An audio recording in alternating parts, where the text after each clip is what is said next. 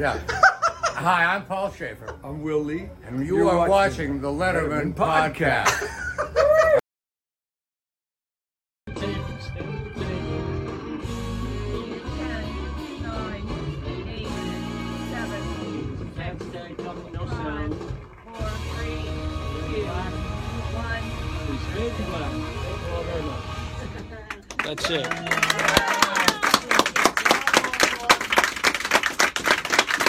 All right.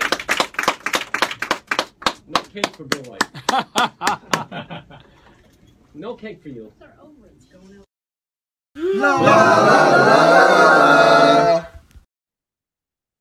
Welcome once again to the Letterman Podcast. My name is Mike Chisholm. Today's episode, another episode of Somebody in the Control Room. I just love the symmetry that is happening with this show that is not intentional. I swear to God, it's not intentional. We get writers who cross over and take over for each other or write at the same time, that kind of a thing. Sometimes we get people who are in the similar departments, and then there's echoes from that. We just had Amy's podcast on the assistant to Jerry Foley. Now we've got the assistant director who sat to the right of Jerry Foley for years and years and years, Tim Kennedy. Amazing episode, really fun conversation talking about the technical side of Late Show with David Letterman and how much it actually did, how much creativity and energy that had to do not so much with straight lace stuff had to be in that control room because you never knew what was going to happen. A bag of tricks, I think, was one of the phrases that was uttered. Tim is just a fantastic guy. I just appreciate the heck out of him for taking time out of his day to be on the Letterman Podcast. So we are proud to present our episode with assistant director to Late Show with David Letterman for a long time, and many, many other things as well. You'll hear about it in the show. Tim Kennedy. Tim, your email, I'm not going to obviously reveal it here, but there's a TW, which makes me think that your middle initial might start with a W. Is that the case? Yeah. Yes. Is it William? That's my guess. You are correct, sir. You gonna move on to my weight next? No. I think I'm gonna quit while I'm ahead. Tim, thank you so much for taking time, and using this as a leverage point to help fill some time during your retired life these days. Thank you so much for taking time to come on the Letterman Podcast. My pleasure. Oh, this is going to be a lot of fun. Let's get the audience up to speed. What years were you at Late Show with David Letterman? I was with David Letterman from 1995 to the final show, 2015. Okay. Yeah, 20 years. Yeah, 20 years. Yeah. What a run. Yeah, it was awesome. What were the series of events that brought you to be under the employ of David Letterman?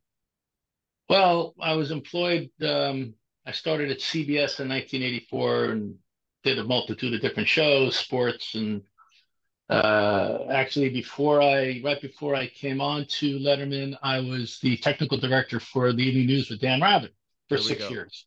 Yep. And I was the backup TD for Letterman. I remember going over to NBC to meet Hal Gurney because they threw my hat in the ring. CBS and Hal. Hal always thought Hal was the best. He goes, "Well, he showed me the 70." He goes, "I'm probably going to be my own guy," who was Jerry Foley, who ended up being the director for 20 years. So when Foley got anointed and elevated to director, he gave me a call and said, "Hey, Kennedy."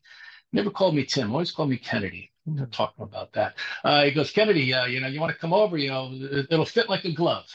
And I said, yeah. So I jumped at the opportunity. I was about ready to move on to something new. And it turned into a great run, a great relationship. And it was, so 95 to 2015, and then rolled from that into Colbert for 4 years. Yeah.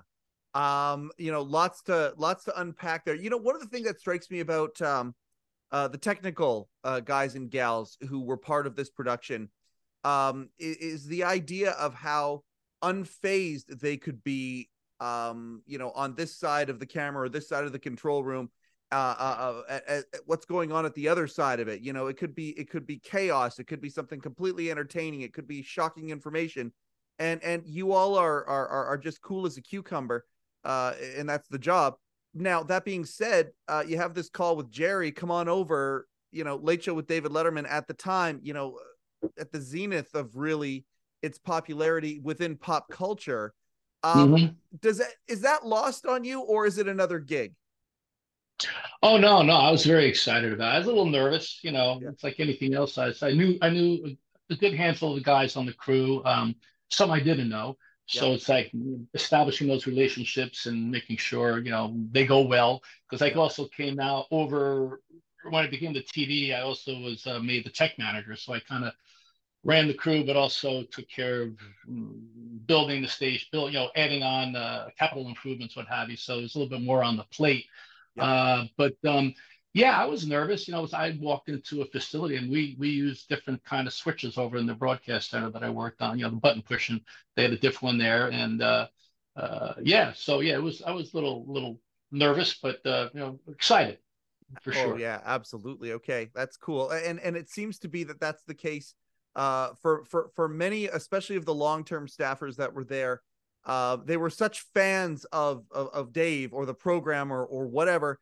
Obviously, having to subdue the fandom or the level of excitement because of the gig itself, because it wasn't cool to be such a fan of the show, but a lot of you seem to be that. It's serendipitous. I'm talking to you. I literally just had a conversation yesterday, and I think these two are going to go out, within a week of each other. With Amy Sharon Humes, Amy, Jerry's first, as he ascended up, to take the big chair from the legend that is Hal Gurney. He got an assistant. Well, what does an assistant to you do? I don't know. And they built the job together, and so having Amy on, and then the very next day recording with you, it's very cool. I dig it.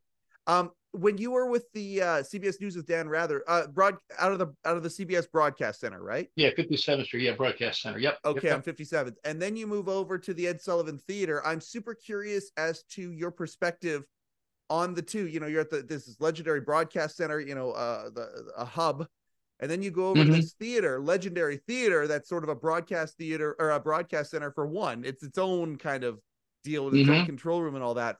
Was there anything jarring in the facility change, or were all the knobs and buttons pretty much the same?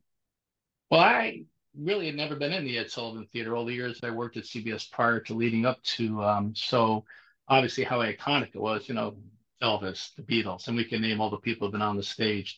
From the technical standpoint, it's a control room. And nothing shocking. We moved a couple things around when I got there, kind of changed a few things, but for the most part, it wasn't daunting, other than it was it was Letterman. That's it was like it was, and the Ed Sullivan Theater was sort of like a centerpiece for CBS. I mean, so yeah, it was pretty cool. It's funny looking at the way that, the evolution that you have seen in broadcasting. Astounding over the years from where you started to compared to where we're at now. You see all of these, and I'm not just going to say CBS, but you see all of these corporations that own these broadcast companies that are selling off these pieces of real estate, and it's happening all over the place. It's so weird seeing that. I can't imagine a time that CBS wouldn't own the Ed Sullivan Theater and use it to broadcast, but boy, is it it's weird seeing this happen out there, isn't it? Yeah, it is. Well, CBS sold the theater at one point and then bought it back. Yeah. Oh, yeah. That's right. That's right. They bought it back for Dave. Yeah, they bought it back for Dave, and ransacked the place and took a theater and turned it into a studio. Yep. And then on the other end, Colbert came in and took a studio and turned it back into a theater. So it's been through a lot of transitions and what have you, and was happy to be part of both transitions. But it would be a sad day when they finally get rid of, if they get rid of, I don't know how much legs Steven has. I'm hoping he's got another 20 years in him like Dave did. But that'd be sad to see that go away. But things change, Absolutely. And that's. I was there on Friday night, actually. Sorry, I missed that. Oh man, a couple of the union guys that are still there from the Late Show days. They threw us into the VIP line and we got a chance. I got a chance actually. Took part in the Q&A with Steven. I asked Steven a couple questions about Dave.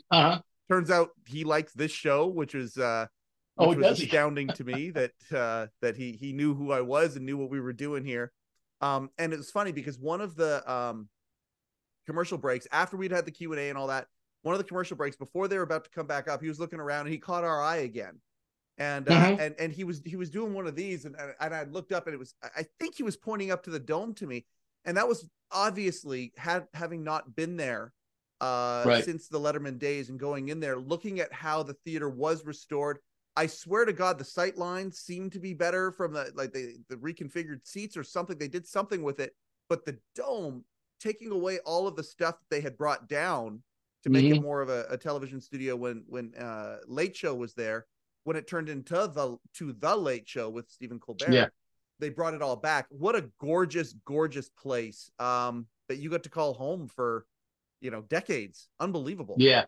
Yeah, it was quite a transformation. I mean, we figure and quick. We went off the air on the 20th of May in 2015, and little less than 4 months, we were doing the first show for Colbert, and it was quite a lot that came out of it. The stained glass windows, everything had to be stored for landmark preservation reasons. We had to keep the stained glass on site. They let us move it off, but and then we worked on getting projection mapping on the dome. So we had four projectors on the dome and 2 on the wall, and then all this LED. The technology leap from Letterman to Colbert was amazing. It's pretty daunting, but it all got done.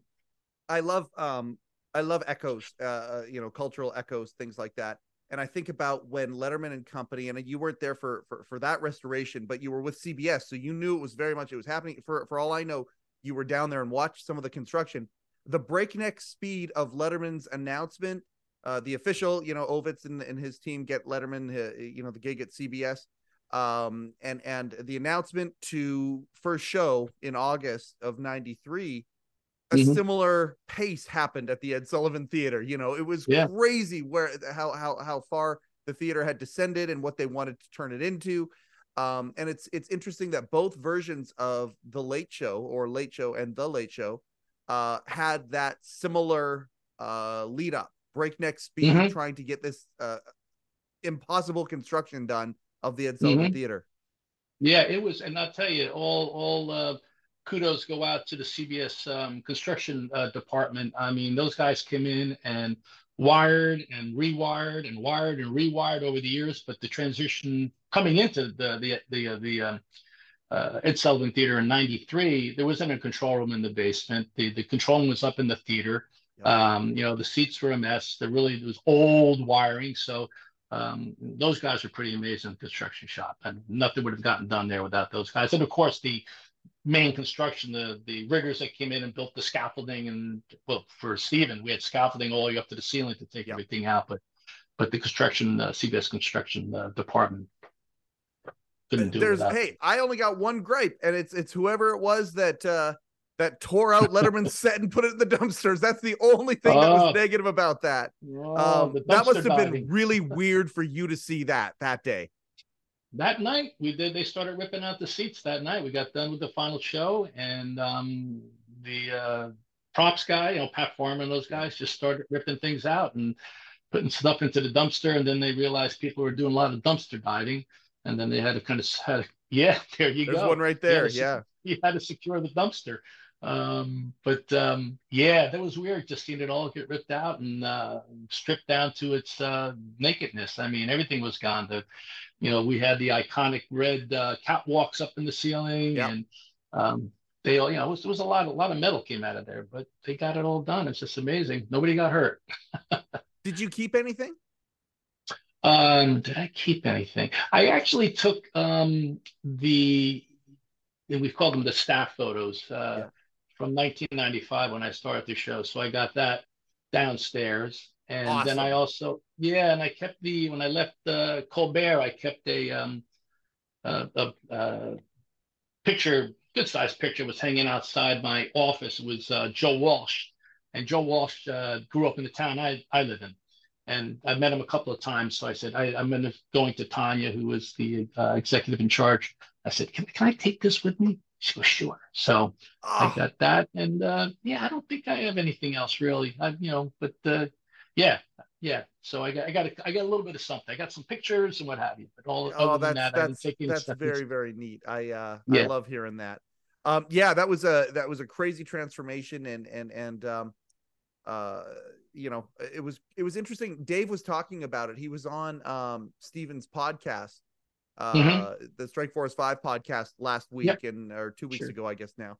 And he actually talked about the two of them talked about that, and it was pretty monumental. Steven told the story about how he got the gig, and he, you know, he wanted to confirm some stuff with Letterman on his side of it.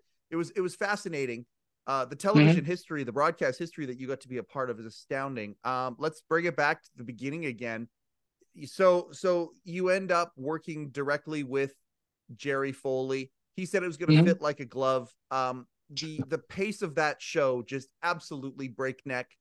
But was it so too is Evening News? It's breakneck Yeah. too. Was it the Sure. same kind of pace, and the same kind of urgency, or was it a different kind of urgency?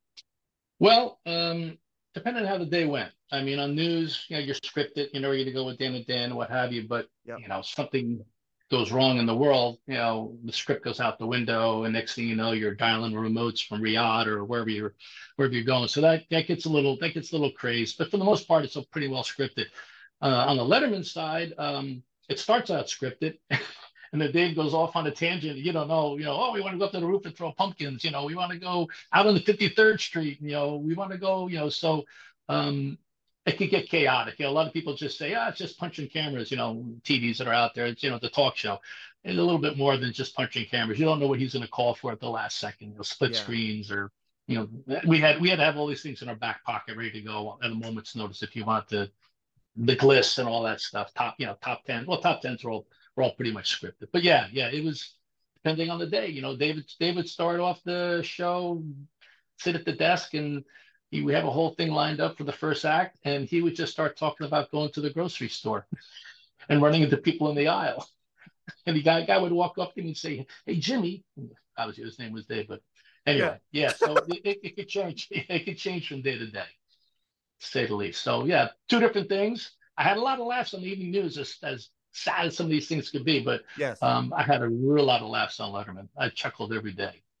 Oh, I love hearing that very, very much. You know, the bag of tricks that you had to have at your disposal was, in my viewpoint, one of the highlights, and of course led by the legendary Hal Gurney from the very beginning. You know, introducing the idea that the director and the control room was actually a character in the show. You know, with the sound, you know, as it evolved over the years, the sound effects and the different things, the ability to react to something real time. Okay, so let's get a camera over there. Let's get I think about, like, one of my very favorite moments of Late Show ever was the night with John McCain. And I mean, I've talked to a couple people about it. I talked to Vinny Favale about it. I talked to other people. Yeah. I just want to confirm, during showtime, you're in the control room or you're on the stage?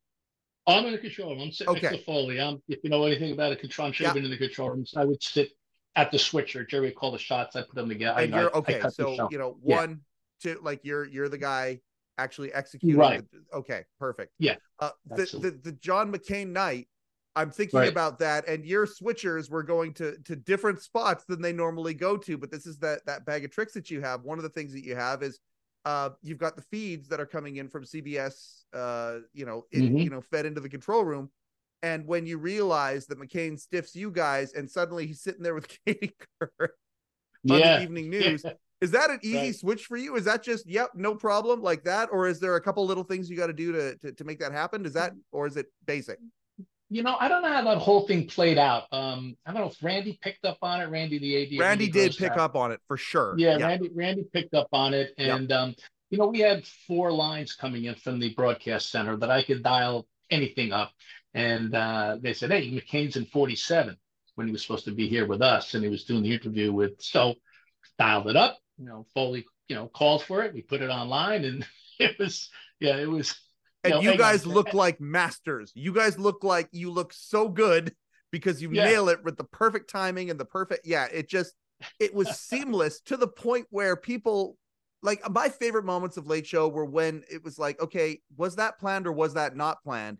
And one of the delights of this this program of the Letterman podcast has been finding out how many of these moments that looked spontaneous, but they were either planned or you were able to react to it so it looked like it was planned and it blurred the line. It was Right. unbelievable how you guys did Yeah. that. Yeah, that was definitely not planned. That was sort of like handed to us. That was a comedy gold. It's like, oh my God, look at this, and Dave went right off. And then McCain came on, and I guess I don't know how many, a few weeks later, up and kind of did the mea culpa. Yeah, I screwed up. I screwed up. Yeah. Yeah.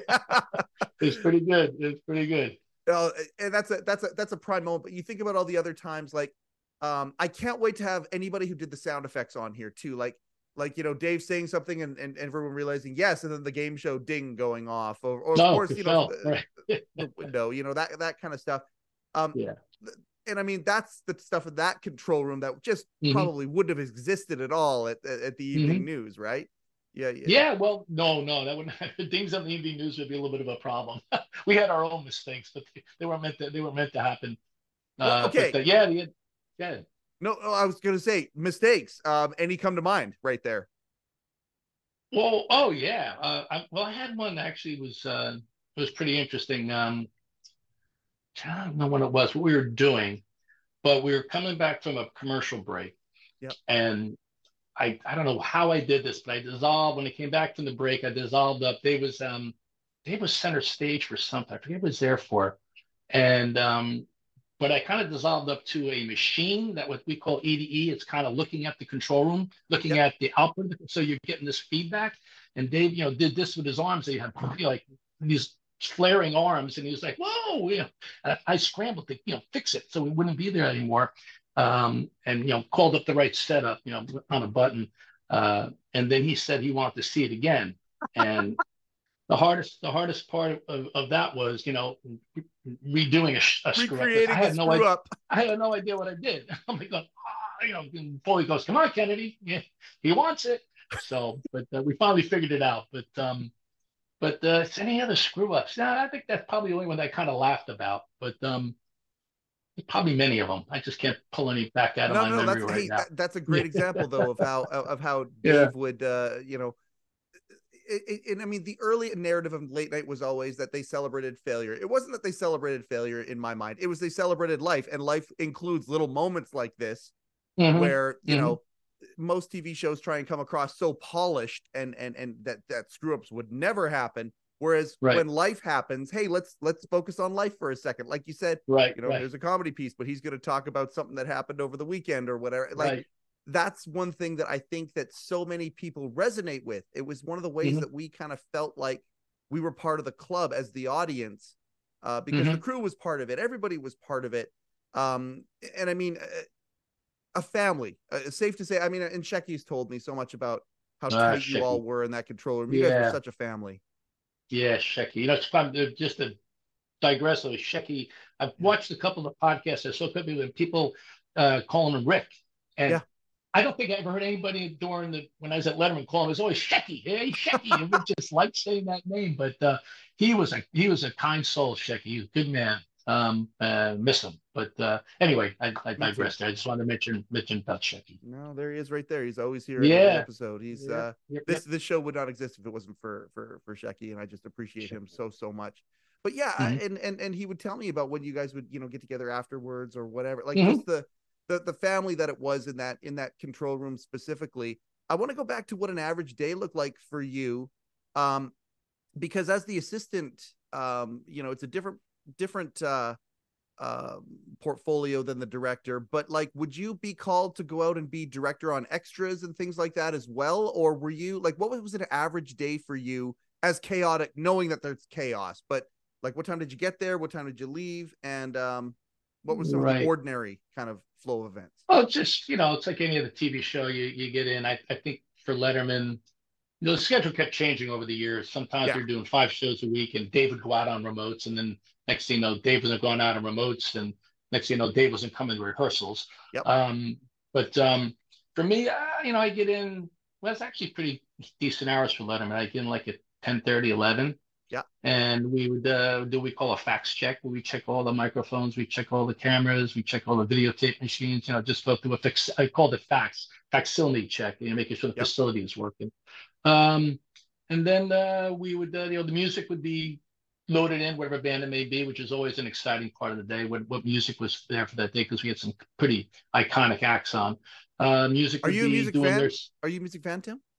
Oh yeah, oh yeah. No, I just that was my favorite part of the day. I think is we would block music. I think after lunch. Yep. Trying to remember, because look, Colbert, we did it different. I can't remember it No, all. no, no, so no. long, That but- sounds right. Chris Shakai Yeah, was on here and Harvey Goldberg was on here, and they both that sounds Harvey. about right. We block after lunch, and we'd have the band run it. Because when the band came in the morning, when the roadies came in, we would load them in, we would line check them, we get sounds. Yeah. But then the bands, but then when the talent would come on, we let them run the song like 3 or 4 times just to get the monitors correct or their in-ears correct, and make sure we get the right mix for Harvey and for the front of house and monitors, everything is all working properly. Yep. And then we would sit down and block it and get done blocked. We push it up stage and do them for the show. But I would always go up when Foley we weren't really blocking it for cameras yet. They would do it 2 or 3 times, and it could have been Crosby, Stills and Nash. It could have been what do we have? Foo Fighters, Pearl Jam. It's just, I mean, it's endless, Yep. So that was my favorite part of the day. Go up and sit in the audience and watch these band rehearse. Play the song. Somebody say, "Have you ever seen the Foo Fighters?" I said, "Yeah, I've only seen them do one song, but I've seen them. I haven't been to a concert." Oh, you saw? I said, "Yeah, one song." I saw them do Everlong 8 times. It was amazing. Exactly. But that would be it. And then we'd come back. We'd sound check again. We'd rehearse the bands, and then we would. Dave would come down back in the day, and we'd rehearse for maybe half an hour. We get done rehearsing, he'd go over and play the drums a little bit, and then he would leave. And then later on, he just had our floor director would do the rehearsal, and the writers would sit at the desk and read through the script, and we'd send the tape up to Dave. And then at 5:30, what I always appreciated about Dave, you want to talk about the similarity between News and Dave. Yep. Is News, you came on at 6:30. No matter what, you were hot to the network. Yep. With Letterman, same thing. 5:30, he's out the gate. And if you're not there, doesn't matter. He's going to run out on that stage. You better be ready to go. So it was a really well-oiled machine, controlled by chaos. But it was on the button till the end.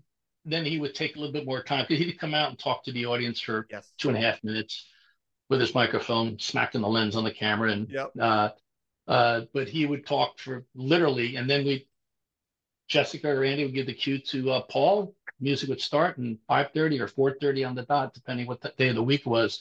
And then towards the end, he would take a little bit more time, and next we're going at 5:35, and I'm going, wow, this is weird. But he was very rigid in what he wanted to get done. And hey, whatever he wants, we're going to give him. A couple things about that. The first thing is having that energy, the energy transference. It certainly came through the airwaves. There's no question about that, because when you play live, or you basically play like we're live. And in some ways, I think you guys were more live than Saturday Night Live in some respects, even though it might not have been broadcast live. The way that you presented inside that house with, again, we've talked about this, Paul and the band treating it like it's a concert experience, playing through the commercials. None of this, we start the bumper, okay, we're out, end the bumper, we're back in. None of that stuff. They played the whole time. And there were 2-minute breaks, like we're live and we're back. Right. And right. That translated. The other cool thing, though, to bookend it was Dave getting looser at the end. I think of that, closer to the end. Like I think about that episode with the Eagles music. I don't know if you remember that particular. Oh yeah, or not, but I mean the whole show went off the rails at that point. Right. And this is a result of, okay, we played it like it was live for so long with this intensity and presented it. Now near the end, we're going to get relaxed every once in a while, and that will translate as well. And I think the viewers saw both of those things. Right. Yeah. Oh, the Eagles thing was, I remember that, because they wanted to play some Eagles song. I remember Kathy go, it's gonna be like $100,000 if they play that song. And they tell them, no, don't do it. I don't know. Did we ever play it? I can't remember. I remember the whole what ended up Anything happening, can which happen. is even cooler. And actually, I'm going to throw this out there. One of the writers told me that he was collecting these songs and he wants to get them all. CBS had access to them. So CBS had a list of songs that sounded like other songs. And, Okay. and this writer went and actually meticulously cataloged all of the songs and what their counterpart was. So there's this one called Supercharger that Right. was supposed to sound like Life in the Fast Lane. And, Okay. and so what they ended up doing is they didn't play an Eagle song. They didn't do anything, but then Dave comes back and he says, okay, well, I'm told we have this song that sounds like an Eagle song and you guys played that. And again, that's one of those moments. It's like, okay, Yeah. so you've got one of the writers up in the writer's room watching the feed going, oh Right. my God, this will be hilarious. And he is phoning, I think he phoned Bill Sheff Right. and phoned him while this was Right. happening. And then you guys somehow, some way find this song called, Supercharger or whatever it's called. You find it somehow and you play it. And again, looks like the entire thing was planned when in fact, of course, none of it was planned. And it looked Right. so good. That moment is around on the official channel. I'll send it back to you. It'll give you some PTSD. It'll be great. Yeah, I love this. I guess I saw it, but I don't remember it. But that's the type of stuff you guys Yeah. are doing there. Yeah. I derailed you at the music. So after music No. rehearsal, at that point, I guess it's regular rehearsal stuff, right? Like extras Yeah, and bits and we stuff. got extra run stupid human tricks. It could be pet tricks. It could be just a bit out on the street.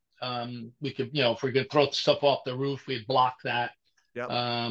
Any specialties that we're gonna do. Yeah, filet petite, on the high wire, and so we go through it. We go through all that, and then 5:30, we're out the gate. Yeah. So yeah, it was always something different, and a lot of sophomoric humor, like I said, throwing stuff off the roof.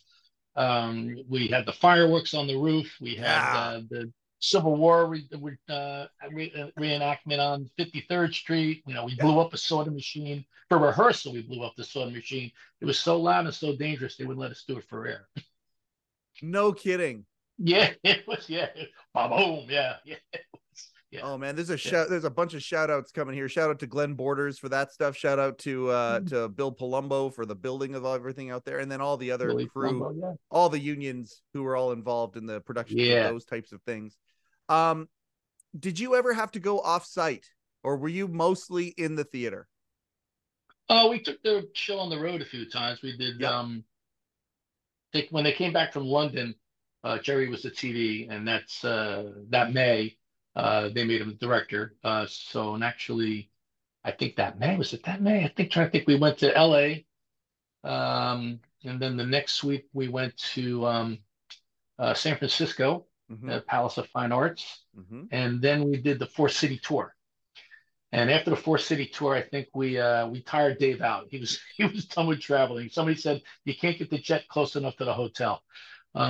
So we pretty much stayed at put, and actually the next 4-city tour we did, they flew the whole city in. They flew 500 people from I forget where we did it with 4 cities we did, and we dropped a backdrop behind them and flew them in. They get a hotel stay or free flight to New York City, a bunch of city dirty water hot dogs, and the whole city experienced, and put them back on the plane and send them back. But yeah, so those are the only times I traveled for the show.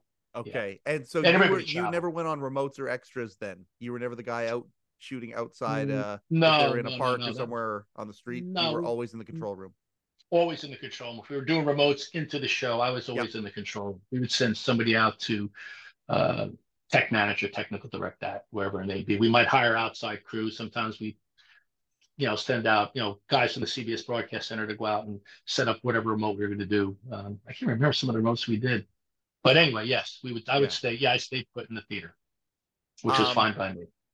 Yeah, no, absolutely. You're part of the nucleus of the machine itself. And that makes sense.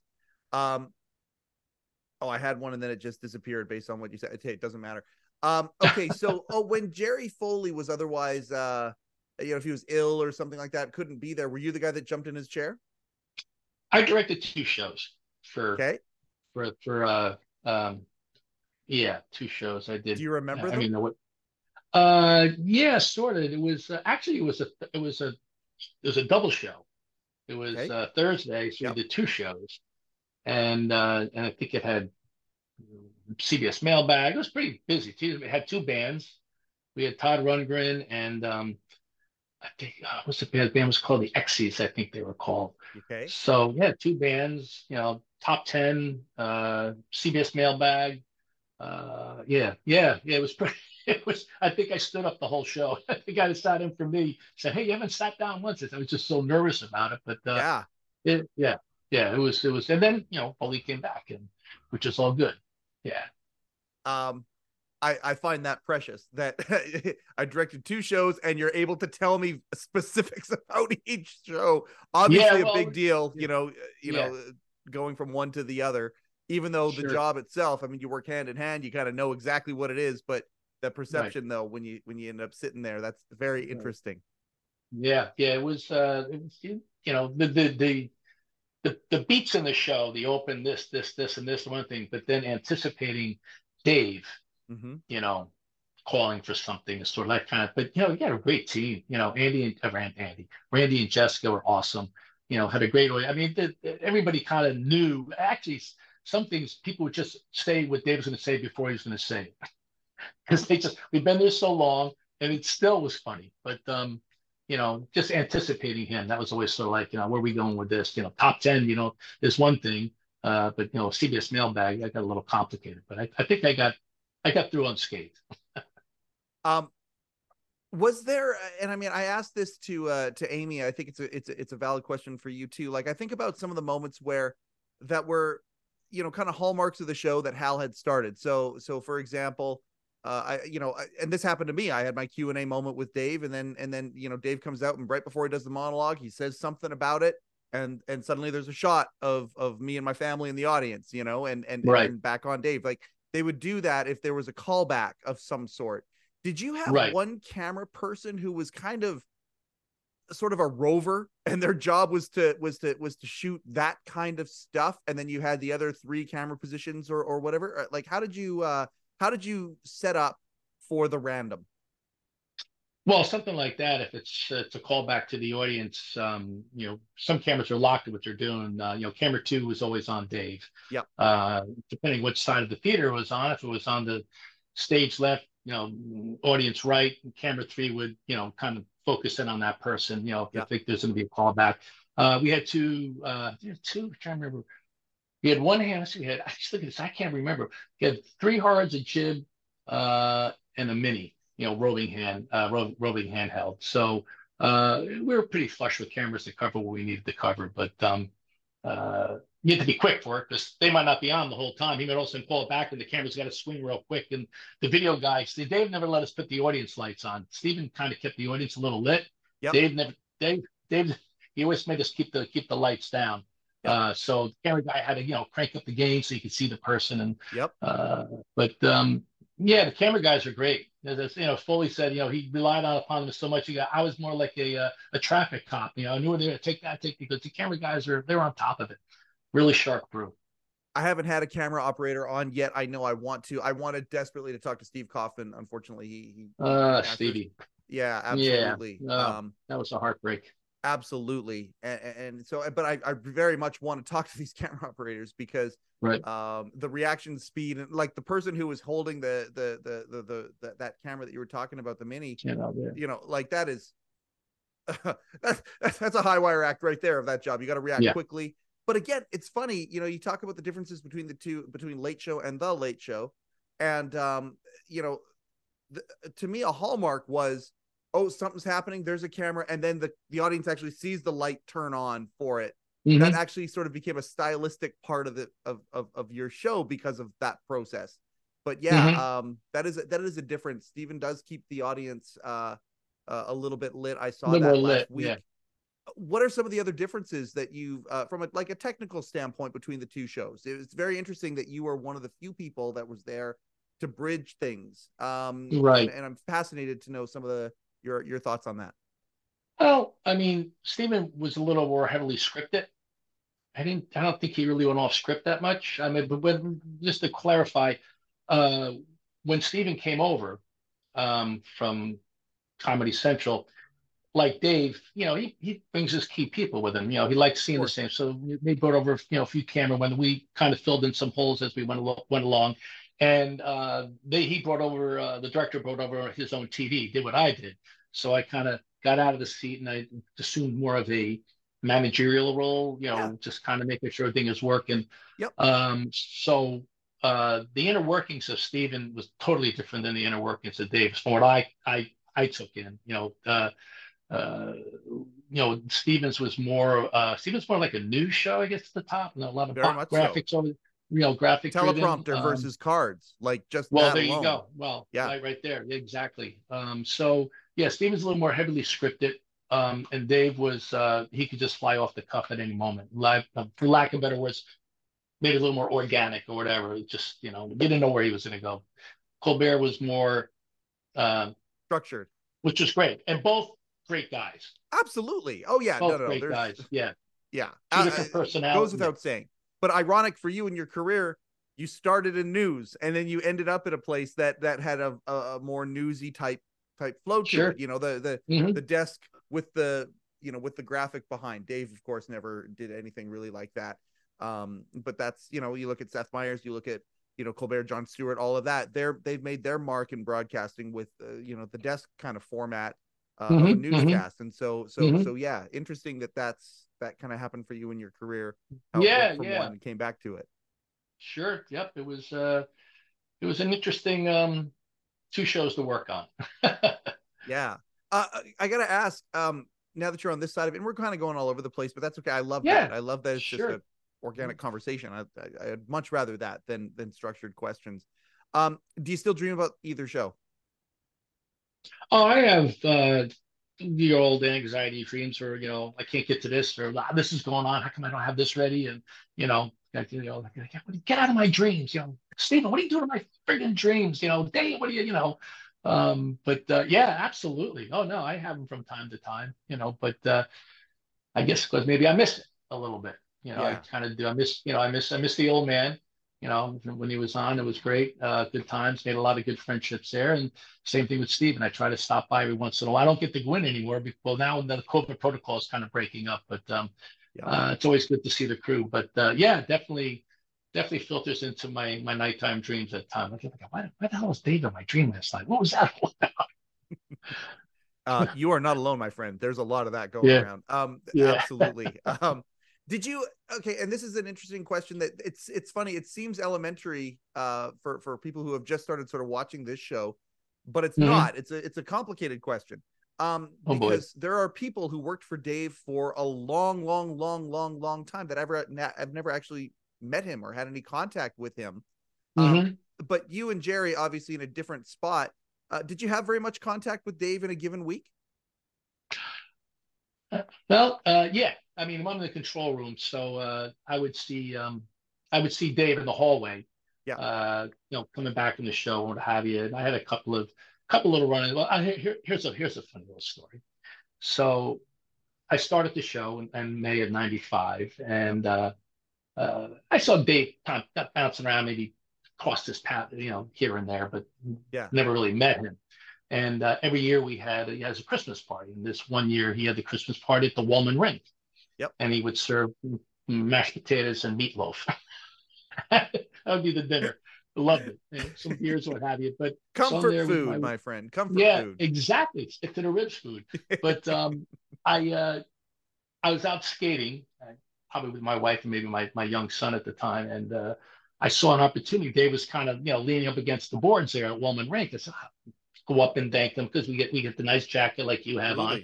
So I skated up to him. I said, "Hey, Dave, my name's Tim Kennedy. I'm the technical director on the show. I'm in the control room that much. Our paths don't cross that much." And he looked at me. He goes, "Let's keep it that way."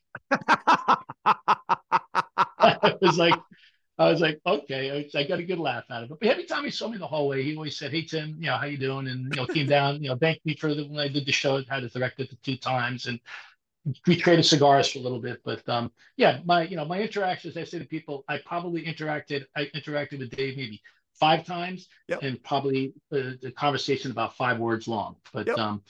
he was a good guy, is a good guy. But I haven't seen him recently. He doesn't call. You're ahead of the average, Tim. You're ahead of the average. But I have another question that seems inside and it might seem odd. Do you remember when the microphone got stolen? oh, I do. Oh yeah. No, he just gave me that's a trigger. He gave me the yeah. Yeah. That was a dark day. That was a very dark day. That was a very, like, what happened, because it was always in the same cabinet. And yeah, that was something that they got from NBC and had a little plaque on it. Yeah, it was a nice little momentum for Dave, and I wish he probably would have taken with him into his retirement. I don't think he's up at night, you know, upset over it, but I was upset because it's like, it was on my watch. What the heck happened? So it was like, but things happen. People have sticky fingers. People have no conscience, and I don't know who has it now and who he or she is showing it to, but yeah, there is a story with it, and hopefully it's going to turn into a story of redemption. And it's not my story completely to tell, but what I'm going to do is I'm going to point you in the direction of some of the thing of where it is, and it is public. It's out there. Oh yeah, and the goal is to get it back to Dave. So yeah. Great. That's great. That microphone is historic. Dave stole it. And the night of when the new microphone showed up and then you guys figured out what to do, it was so funny. Dave's reaction to it. He's like, well, but that microphone was stolen, and the whole audience went silent. And then he looked around and goes, but then I figured, well, we stole this from NBC anyway, so maybe that was the way. But that microphone goes all the way back to Jack Parr. It was one of the hanging mics, I believe, the Parr show. And so, I wanted to ask if you remember that day. Okay. No. I remember that one vividly. That was, like I said, that was like I just felt it in the pit of my stomach when you mentioned it. I'm like, yeah, God. I forgot. Well, that's all right. Forgot about that one, but oh no, but that'd be great. It'd be great if they find it. That'd be, but things happen. I had one time I came in and I think it was Letterman. I think it was Letterman. It wasn't Colbert. Yeah, it was Letterman, because I had my office on the 7th floor. Yep. And I remember coming in, and my window was next to another building. There's a building roof there, like 10 feet below. And I went into my office and I thought I heard street noise. And it's a street noise. I realized my window was a little cracked. I looked, and then I realized there were some things that were on my windowsill that kind of been moved. I'm like, what the heck is that? Because I was one of the first in the office. I'm looking around, and I went into our equipment crib, and somebody had come in through my window from that other building and stole the camera. And next thing you know, the New York City, the CSI group is there. They're in my office. They're fingerprinting me because they want to rule me out and everything. I'm like, holy crap. Well, it's the same office as the city of New York is in the building too, right? So a security issue. This was an apartment building that's next I see. Yeah. But that was it kind of reminded me of all the times we got the heists that went on in the theater. That was the only heist. But yeah, the microphone was that was some day. I'll definitely send you the story about the microphone since then. And I'd love to see it. I'd love to see it. What is this is an interesting question for some it's a boring question. What's the oddest thing you ever had to do for the show? Oh boy. Wow. Because I assume you had, like, maybe you did. Some people, they were pretty straight-laced and they saw some cool stuff. They saw the chaos. But sometimes, though, there were people who were straight-laced that had to do something odd for the show because there was nobody else. You got to dress in a costume, or you got to go and any of that, stuff? Yeah. Well, I didn't have many on-air appearances. I had a couple that were pre-taped, but I did have one that was just awful, where it was a mailbag piece. Yep. And the bit was that somebody wrote in and said, Dave, wouldn't it be cool if what you say about XYZ, a bubble comes out of your head, a little thought bubble, which really says what you think. I forget what the comedy was behind it. Yep. Great But the premise payout, though. That's a great premise. right? The payout was he wanted to let people know how that effect went, and I think he said, I haven't seen the tape playback. He said, "Oh, that's done by our technical director in the control room, and this is me." And so, just to get the setup, he calls me down the control room.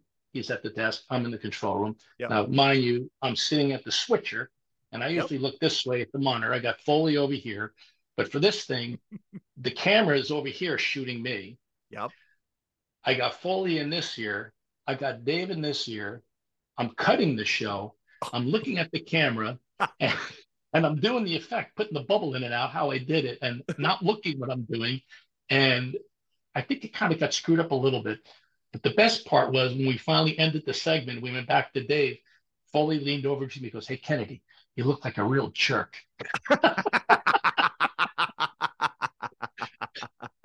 I said, I felt like one. Yeah. So that was the last time we did anything live with me on the show. But that was probably the oddest thing. Yeah. The shot I go back to is the last show, of course. And I mean, I was going to ask you about the last show, but we'll probably get to it again. The last show when Dave's thanking everybody, and then the cut into the control room. Let's keep it to 2 drinks tonight, shall we, get everybody? Yeah. And showing you guys. Right. I love how grateful that Dave was for the company of David Letterman and Company. There's that we always talk about the book, The Last Days of Letterman, that talks about the last 6 weeks.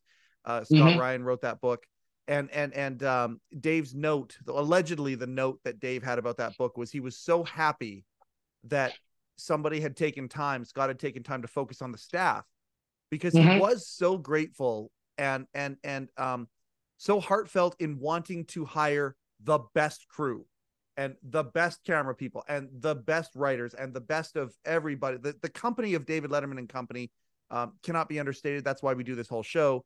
And I loved in the last episode how much time he took, everything from in the show itself, went long, screw it, who cares? We're going to thank everybody. And the final credits as well of that last show were fantastic. You guys he did a great job thanking you guys for that. He was his funny joke was like, "The crew hates me." That's how he did one of his long running jokes, and we didn't. He was great to the crew. He was, always there for everything. He's, supported us. But he would say at times, when something went wrong, he'd he'd look down at the plate, go, "Hey, NASA," calling the control room NASA, or bring your kids to the control room night, or something would go wrong, and the Florida director would do this, point, because we were directly below him. So, he afforded me a lot of laughs, and So he was very appreciative, and we were, in turn, we're very appreciative of him and the things that he's done for us along the years. And your office was on 7? For Letterman was on 7, yes. I was directly across from Sue Did you ever Hung. take the freight elevator? I did with George. He let me drive it one time. But yeah. I didn't do too well on it, but no, that was Dave's chariot. But I've taken the freight elevator a couple of times. We used it a couple of times. We used to do. We started doing music up on the roof of the theater. We'd have to get as many elevators as we could up and down, and if Dave wasn't using it, we'd be bringing God knows what up to the roof for whatever concert we were going to do. The one that always comes to mind first for me was the Jay-Z Eminem shoot up there. Oh. That was historic moment, unbelievable moment. I loved that so much. I don't know if you've heard this story. You probably have heard this story, but I don't know that we've talked about it on this show here. I would love to have been a fly on the wall when Dave taught Steven how to use that elevator. There's a moment where Steven came, I guess about 2 weeks before Dave was done. He wanted to talk to him while things, as Steven says, he was still in the saddle. And we asked Dave some questions about, marks and different things about the studio and all of that. And then Dave taught Steven how to use that elevator, taught him how to drive it, taught him what the process was. And thank you very much, Dave. He goes, "Yeah, well, I guess this is yours now." And what a sweet moment that is. I don't know. Did you know that story? I don't. I mean, you know a lot more than I do. That one I do not know about, but I don't find that hard to believe. Yeah. that they would do something like that. Yeah, it's a great way. Here you go, kid. Here's the keys to the car. Yeah. Yes. Yeah. Yes. Right. Exactly. That's It's all it. Bang yours. on. Can we Yeah. talk about Mr. Rather for a second? Hey, did you know Dan Rather when you did the evening news at all? Did you ever interact with him directly? Dan never came in the control room. Camera guys. Everybody knows the camera guys. Thank God. But the control room is kind of like Dave came in the control room twice. Yep. When I was there, and actually when he came in one time, I didn't know he was there. It's after we did the HD conversion. He came down to find out, asked me about how much money we spent. I said about 20 million. He goes, good. But I didn't know he was behind me, and I turned around. It's like one of these things. He's it's never in your space like that. Yeah. But Dan, no, Dan. I don't think Dan. I don't remember. I met Dan a couple of times, but 6 years on the show. Yeah. I guarantee he doesn't know my name, which is fine. For sure. And I mean, and again, that's how it goes. Yeah. That's the television business. I more think, you see him every day for 6 years, and then Right. you'd see him drop in to Right. Late Show, including on, if there's a famous or an infamous I know where you're David going with Letterman, this. 9/11's show. Yeah. Um, That was touching. I watch it every year. That's my tradition. Since 9/11, I have watched the entire show, and it's the show in its entirety. And I mean, don't get me wrong, Dave's cold open, incredible, prolific, unbelievable leadership and courage. But I don't know when the last time you watched Dan Rather's appearance on that show. And people remember, okay, he got emotional. Okay, and yes, but of course he did. But it was the discussion afterwards that went to the end of the segment that was fascinating to me. And it just shows, anytime I have the opportunity to talk about Dan Rather, because 20 years later you watch it and it was like he was prophetic.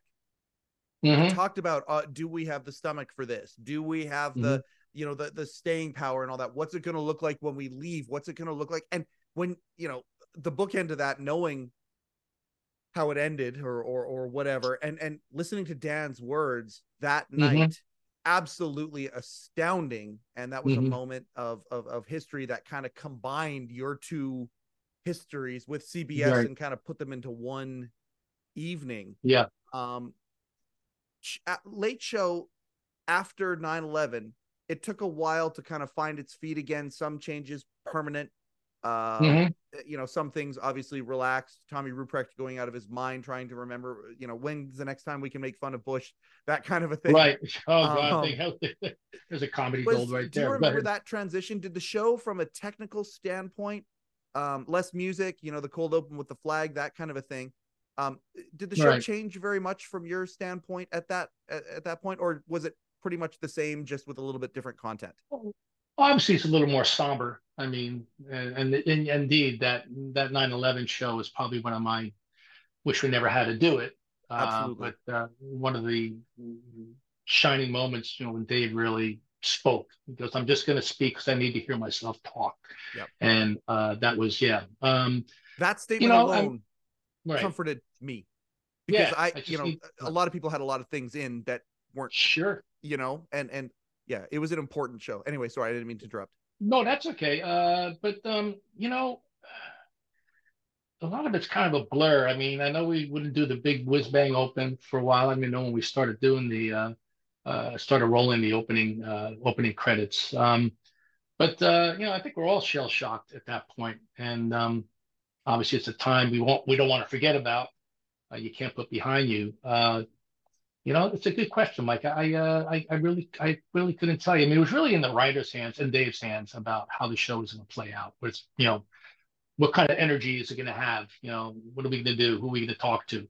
But then we got back up to speed again, and we had Bush. That was comedy gold. That was comedy gold. But that was definitely one of my most memorable shows that he did.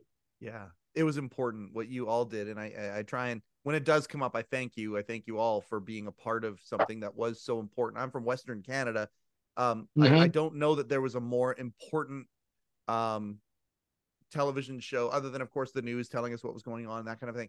I don't think there was a more important television broadcast moment than that moment at that time. So thank you for being a part of that. Absolute television history. You got some Emmys behind you. How many of those Emmys you got?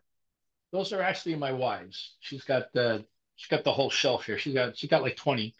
I have like 5, I think, 4 or 5, I think. But mine don't fit on the shelf. They're a little taller, so mine are in the basement. This is I love the segue on this is beautiful. Obviously, I would not be good at my job if I didn't say what. Wait, what? Okay, so Emmy envy in the Kennedy household. Yeah, right. Let's talk about yours, and then let's. Oh, look at them all! Oh my God, Tim, you're killing me. That's amazing. Yeah. Well, she's amazing. Let's go into you first because you are the subject of the show. What are your 5 for? Well, 2 for Letterman. Yep. 1 for Rather for graphics. What did I get there? That's 3. 1 for and 2 for sports. I don't know. I think 2 for sports. 2 for NFL Today. I think. I don't know. I don't know what the other. I got. I'm thinking where they are. I got 1, 2, and I got 3 downstairs. I got 3. Actually, I got one with somebody told me the national Emmys, the bigger Emmys, are actually the same size as Barbie. And for my 50th birthday party, a friend bought me a Barbie gown. For my when one Emmy is dressed with a Barbie, it looks fabulous. But, I would think it looks fabulous. That's the perfect word for it.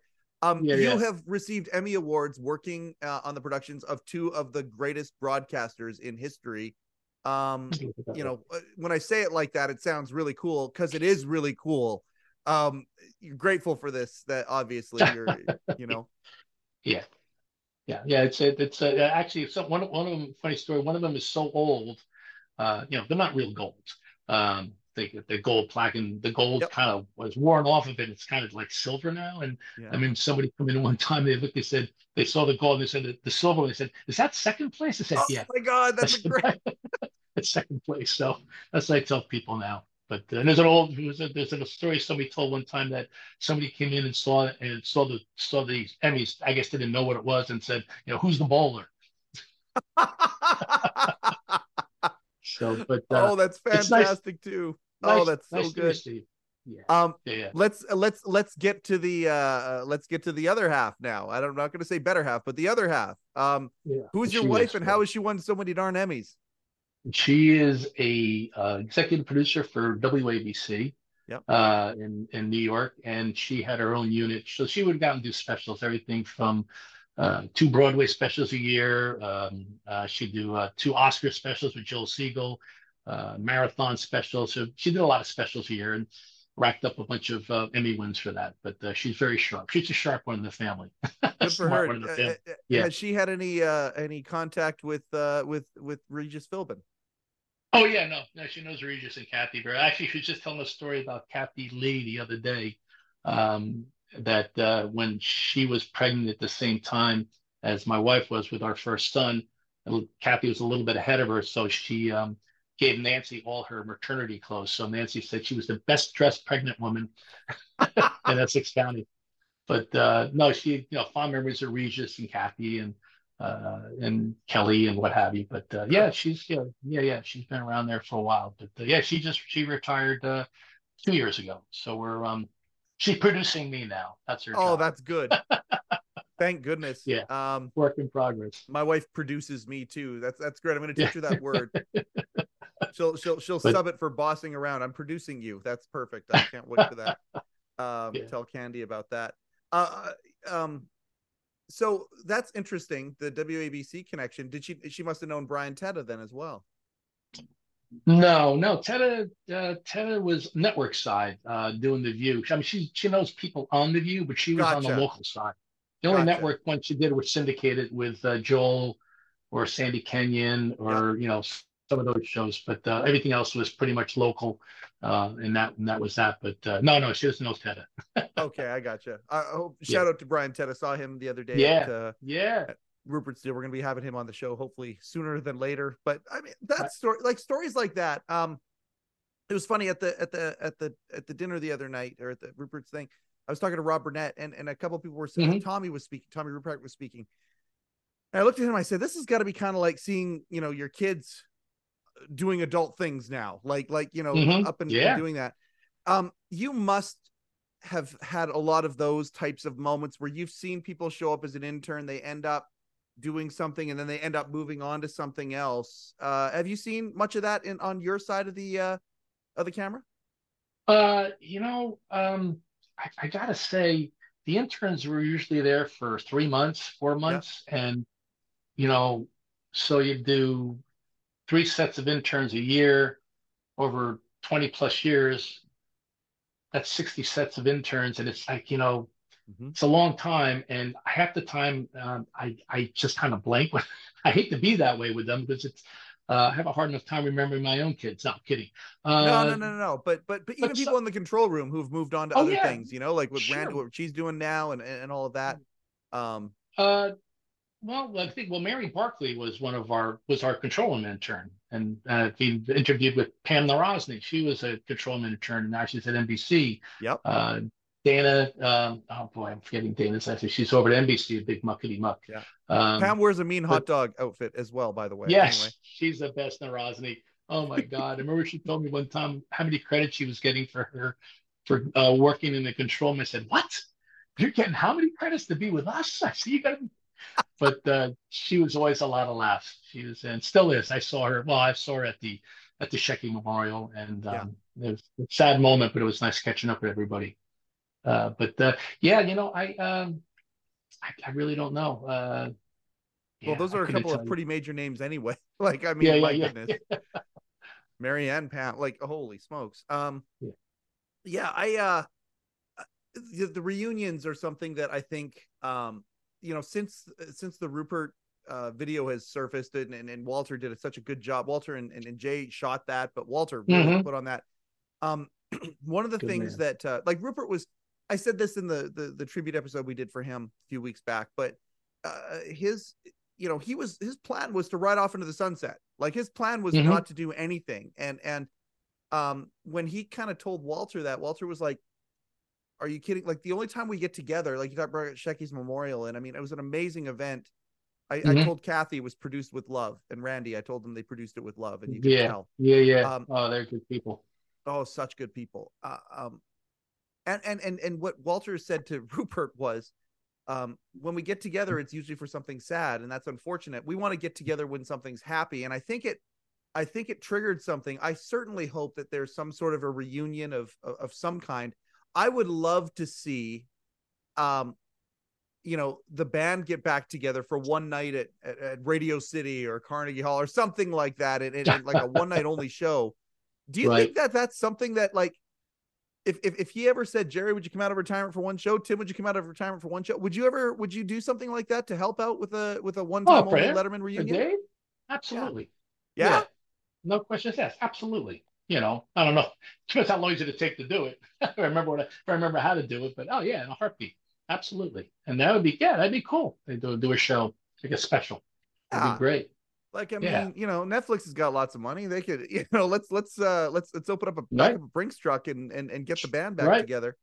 It'd be so cool to do something like that. I know there's certainly a groundswell of support for that. I haven't brought that up here on camera very much, but now that after that event happened, I think that there is a hunger for it, and I hope it could happen at some point, and everybody could kind of come back together, and because what you guys did was really special. You were part of something really, really special, and I think that showing how many people stayed in that control room for as long as they did, a lot of those seats were the same seats for a decade or beyond in that thing. I think that's a testament that you all knew that you were part of something special. Is that safe to say?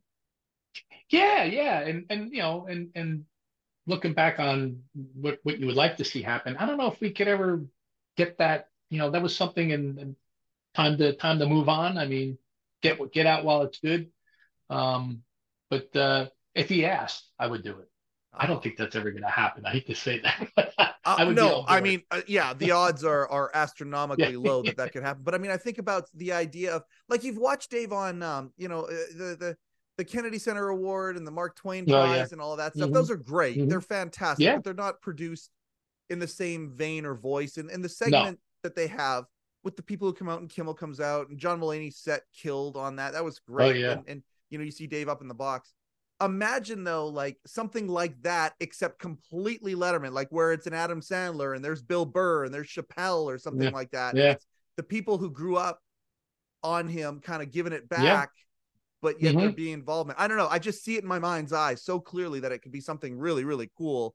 And maybe Dave wouldn't have to lift too many fingers for it, you know, like, and it just be perfectly the tone of what you guys all did. And you know, certainly it's never been replicated.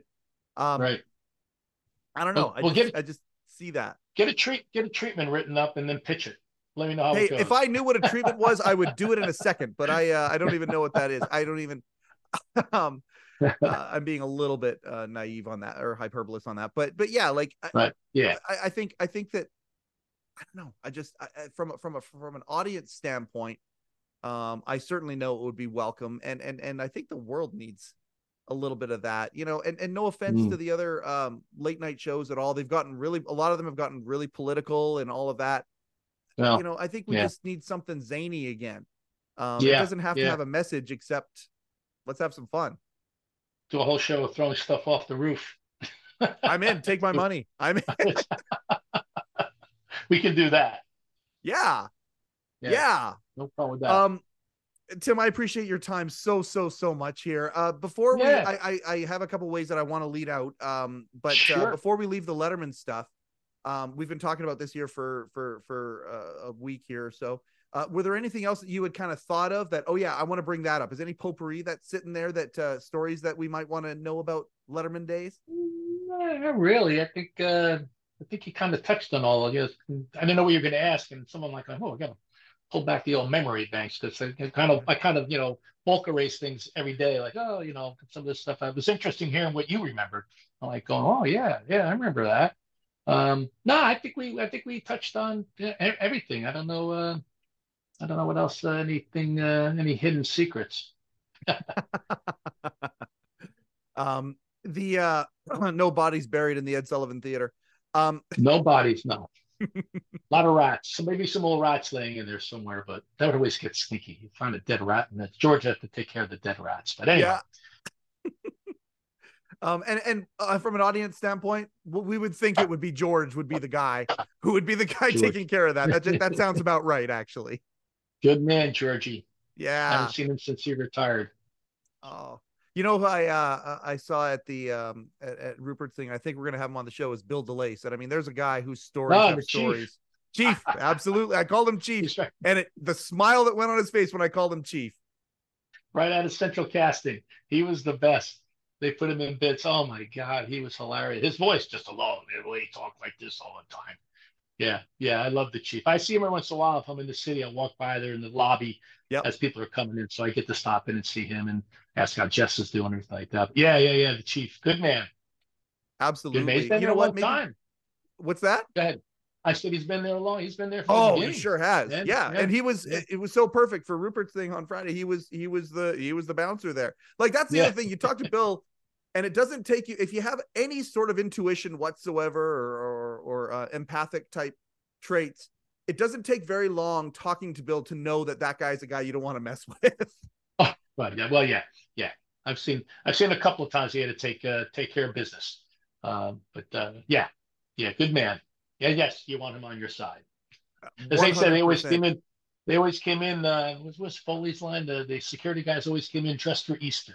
They always look great. They had their suits on, and they're very professional. You know, they dealt with a lot of high end, you know, stars. Some of those stars would roll in off of 53rd Street. You know, Tom Cruise. You know, Julia Roberts. I mean, it gets crazy out there. So they got their job. They got their job cut out for them. The last night I was there, I wanted to secure getting my picture behind Dave's desk. And this is a month before Dave retired. And and Vinny was supposed to be the guy that I was supposed to ask. And it was funny because I went to talk to Vinny and they said, no, he's on Travolta duty tonight, you know, because Travolta was there. And so Travolta got Vinny the whole night, and it ended up being Mike that got us back behind the desk. But those guys, I mean, if there were stereotypical New Yorkers, you take those three guys and the way that they talk, you take a guy like Bill, you take a guy like Mike or Vinny and whatever, Vinny with the pencil thin mustache and the voices and all that those three could have been characters in The Simpsons being stereotypical New Yorkers, and it would have been perfect. Good men, all three of them. All three of them. Great guys, Vinny. Yeah, I haven't seen Vinny in a while. Or Mike. I think Mike is gone. Mike's left. In Florida, apparently. Look at you know. You know everything. But yeah, the good men for sure. I guess here's how I kind of wanted to end out. I have mad respect for Jerry Foley and talking to Amy the other day and of course, talking to Rick all the time. I guess I wanted to finish off by here's the director. Everyone talks about Hal, and of course they do. Hal is hallowed, no pun intended. Hal is just one of the greatest, impact players when it comes to direction of any type of show, late night show, variety show, whatever you want to call it. But at the end of the day, Hal also, I just find it so amazing how when David Letterman started, he surrounded himself with hooligans with no experience and people with massive experience, guys like Hal Gurney, guys like Jack Rollins, massive business in show business experience, and he kind of combined it. And then as it went on, you get a guy like Jerry Foley to take over for this legend that is Hal Gurney, and now guys like me come along and look at Jerry Foley and go, that guy's a legend. You got to work with a legend for a long time and finish the run with Jerry. I just wanted you to, I wanted to finish off today. If you had any words to say about Jerry Foley, and then the last show, I wanted to finish on the last show. If that's okay, Tim, and that's where I wanted to go. And that's all I had prepped. Well, I would say, about Foley, first of all, he's a good friend, dear friend. I mean, I sat to his right for 20 years and, watched his kids grow up. Watch my kids grow up. So we've got a real good bond there. He was, very good to me and very good to the crew. He always took it. If anything went wrong on the show, it could have been my mistake or camera guy or graphics, what have you. He would always assume the responsibility. He never threw anybody under the bus. So he was very dedicated to the crew. Funny. Had some great lines, made me laugh a lot. I think one of my favorite lines where I think it was on the show, was Pierce Bronson, and was on this show. And Dave introduced him. He comes walking out, and Foley goes, Kennedy, he looks a little like you, very little. He's he's a good guy. I don't want to say too much about him because this might get out to him. And last thing I need, there's a lot of bad actors out there, and I think I might be tortured. I'm going to be tortured by what's going on here. So let's just say. It was a good 20 years, and I think we'll be friends until we fade to black ourselves. Oh, beautiful. That's not going to say anything else about that.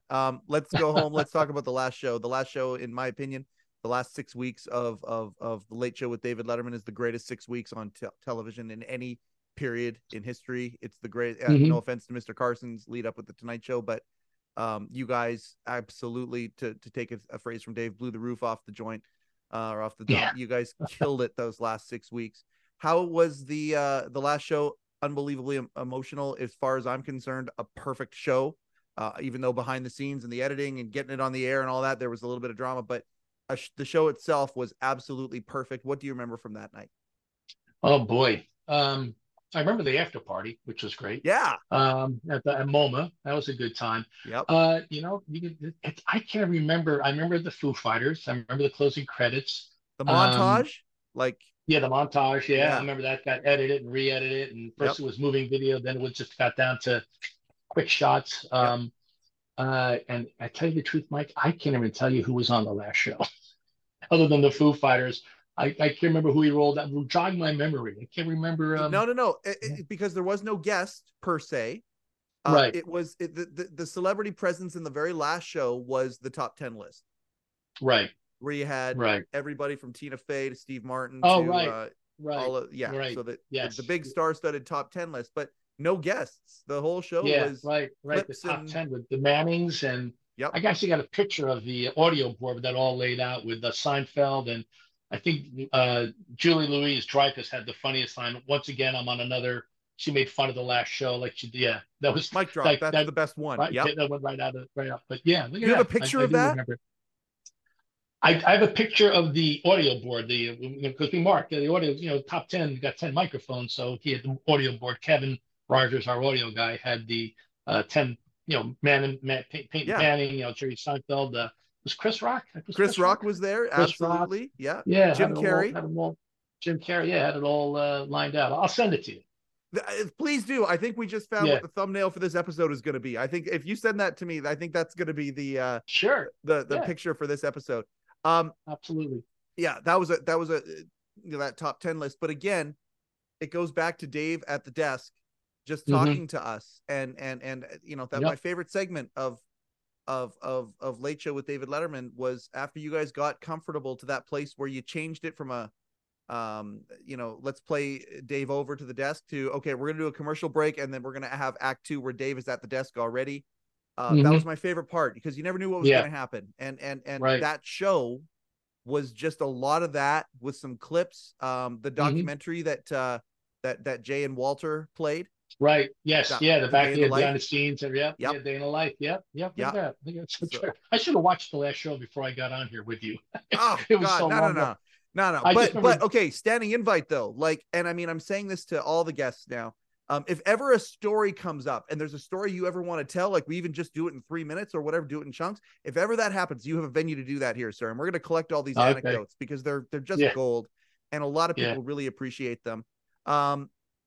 Tim, I can't thank you enough for taking time to do this. And from the bottom Yeah. of my heart, as a representative of the enthusiast community who loved, as the audience who loved what it was that you guys did, thank you from the bottom of all of our collective hearts for everything that you did on Late Show with David Letterman in your career. It meant a lot.